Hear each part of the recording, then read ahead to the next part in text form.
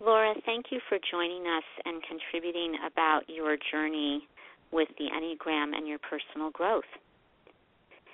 Oh, you're welcome. I'm happy to be here. So you identify with point 2. What was it that you learned about point 2 that has had the most impact and transformational effect on your life?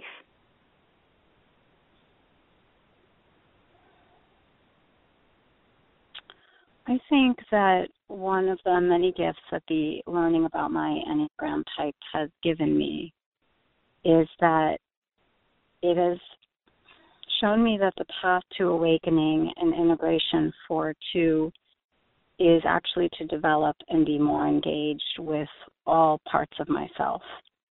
That it's given me permission to develop a richer and deeper inner life, and that through developing that deeper inner life, I'm able to be in the world and give more freely and more joyfully, and that actually there is no separation between giving of oneself and receiving, that it's all this just beautiful circle that goes on. So do you find that there's been a direct correlation? I mean, you're inferring that, but maybe you could say a little bit more about the direct correlation between being aware of and contributing more aspects of yourself and deeper parts of yourself and receiving from others? I think that perhaps in the past I felt as though giving to others in whatever way I was doing it at the time was kind of one of my soul gifts, that I thought that I was here to sort of solely be of service to others in perhaps a particular way. And now I feel that through developing other aspects of myself, perhaps personal pursuits that I just enjoy for the sake of enjoyment, or studying something that perhaps on the surface is just for my own education, that there actually is a way that me becoming more of the person that God wants me to be, that is a gift unto itself to the world. And that I receive so much from the universe by doing that. And therefore I'm a happier, fuller, more satisfied person. And that I'm not so much looking to others to fulfill those parts of myself, because I can meet some of my own needs. And therefore I'm freer to give, because that's just my nature. I mean, that's just what I do, because it's just a part of who I am. There's an effortless to it and a joy. And do you find that people are loving what you give even more than they used to, because there's more of you, more depth to what you are bringing to them? I'd say that for the most part, yes.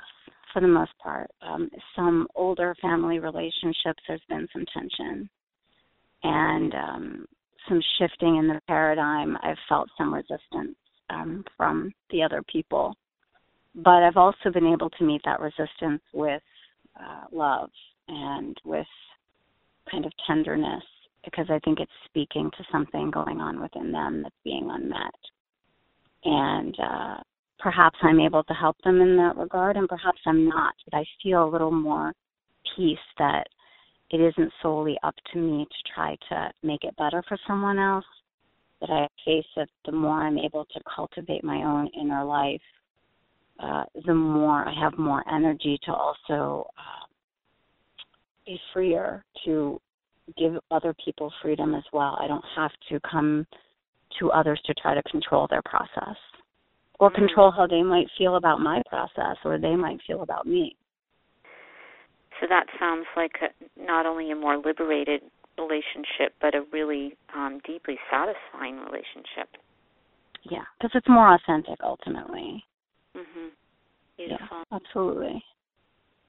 So what would you tell people if you could just tell them one thing about building a healthy and wondrous relationship with a 2, what would you want them to know about that?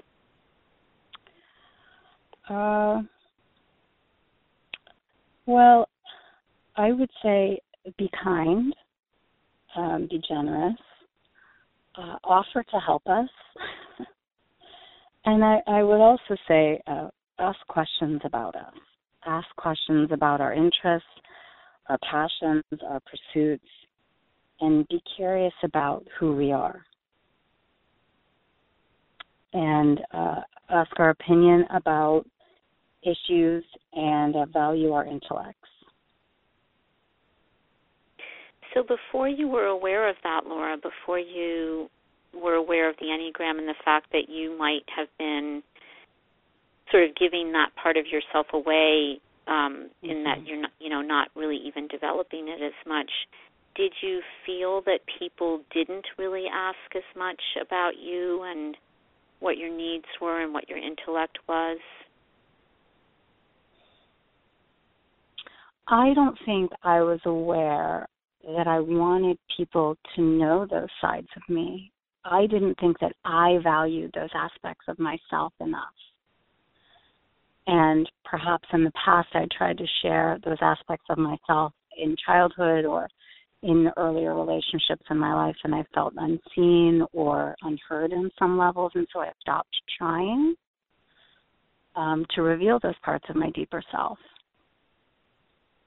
So the Enneagram, as I said earlier, in some ways it really gave me permission, that understanding that the integration of the 2 really goes to the higher sides of 4. Deeper intimacy with self and other and with all that is, and a deep love of beauty and creativity and expression and that's really my nature, my true nature, and it felt like the universe saying yes, this is the door to awakening.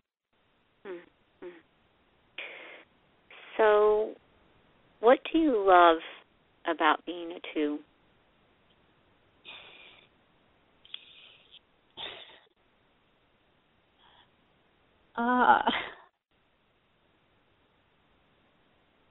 Perhaps I feel a lot of delight. I feel a lot of delight and wonder about the world, and I see beauty in everyone. Is it okay if I give an example? Sure. When I was working as an intern, working on my master's degree in pastoral counseling, I was working with a client whom had been convicted of being a pedophile. And I remember that no one in our department wanted to work with him. And, he was a part of the organization that I was with, where he had the right to receive a certain number of counseling sessions. So we sat in a meeting, and I was the only counselor there that was willing to work with this person. And I remember sitting with him, and I felt really fortunate that of no doing of my own, I was just able to sit with him as a whole, flawed, beautiful human being. And I was just able to hold all of him while I was with him, and was able to, I hope, provide whatever counsel he needed at that time to get through. He was going through a personal loss at the time, and I felt really fortunate that I just was able to sit with him without judgment over what he had done, and he wasn't all of one thing. He was a complicated human being. So I feel like that is the gift of being a 2. Really, that unconditional love. Mm-hmm. So, Laura, this has been really generous of you, and I'm wondering if you would be willing, if you might want to say something to your fellow 2s around the globe who may be listening to this.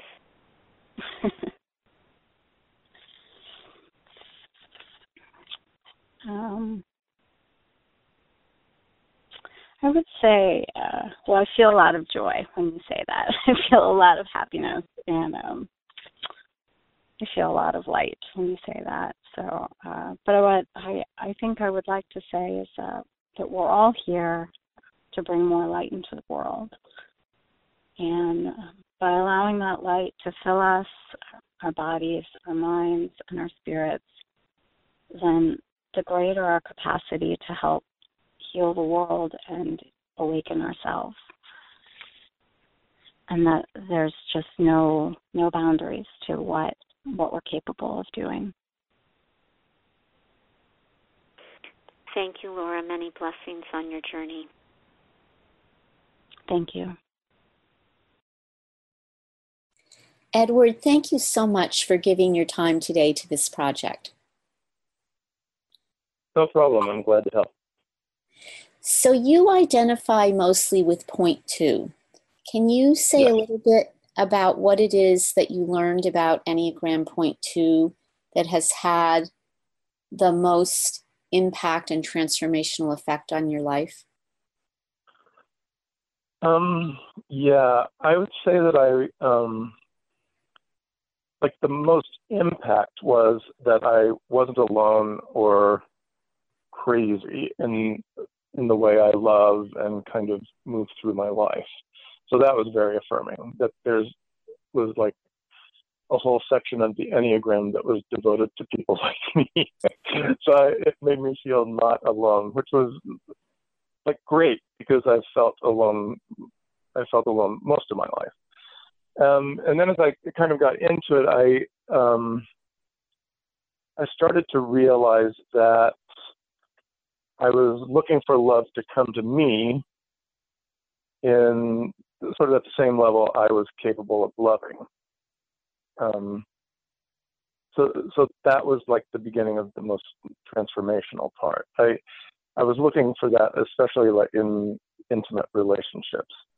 So like realizing that I was actually looking for love and not only giving it was sort of a shift in my own transformational growth work. And it like took my own growth work, I would say, like to a whole new level. And I became much more introspective. And I guess the outcome of all of that is that I had to learn to love myself as well, at the same level I was loving the people around me. And I had to do that to be like truly unconditional, like to have no expectation of the return of that love. That's really beautiful. And you said something too that was, seems to me like an important nuance, is that you said you were looking for people to love you in the same way, in the same level that you were loving them. So Yes. As you began to love yourself more, did that all relax? Yeah, that all relaxed for sure. Because it was like a whole new realization about myself. Like I hadn't realized that that's how I was operating. You know, it was a little a little nuance that I wasn't conscious of, that I was actually expecting something to come back. I thought I was just the great lover. And why in the world are people not loving me back? But I didn't realize it was a need. Mm-hmm. Yes. So that's the piece I really wanted to start working on. So when you got to that place, or as you were working, I think it's always a work in progress for all of us. Yes. Still. Did you feel like you had actually been missing some of the ways that people were loving you, and now you were able to see it? Oh, without a doubt. Like the whole Enneagram like brought a whole new perspective to that very point, you know, that people operate in such different ways. And there was some some way that I was expecting people to operate the way I did because I was so loving, but it just wasn't coming back. So yeah, like coming to those realizations, it helped me really relax and move into my own transformation. Beautiful. And how does it feel the more that you felt like you were able to love truly unconditionally? How does that feel to you and your body and your heart?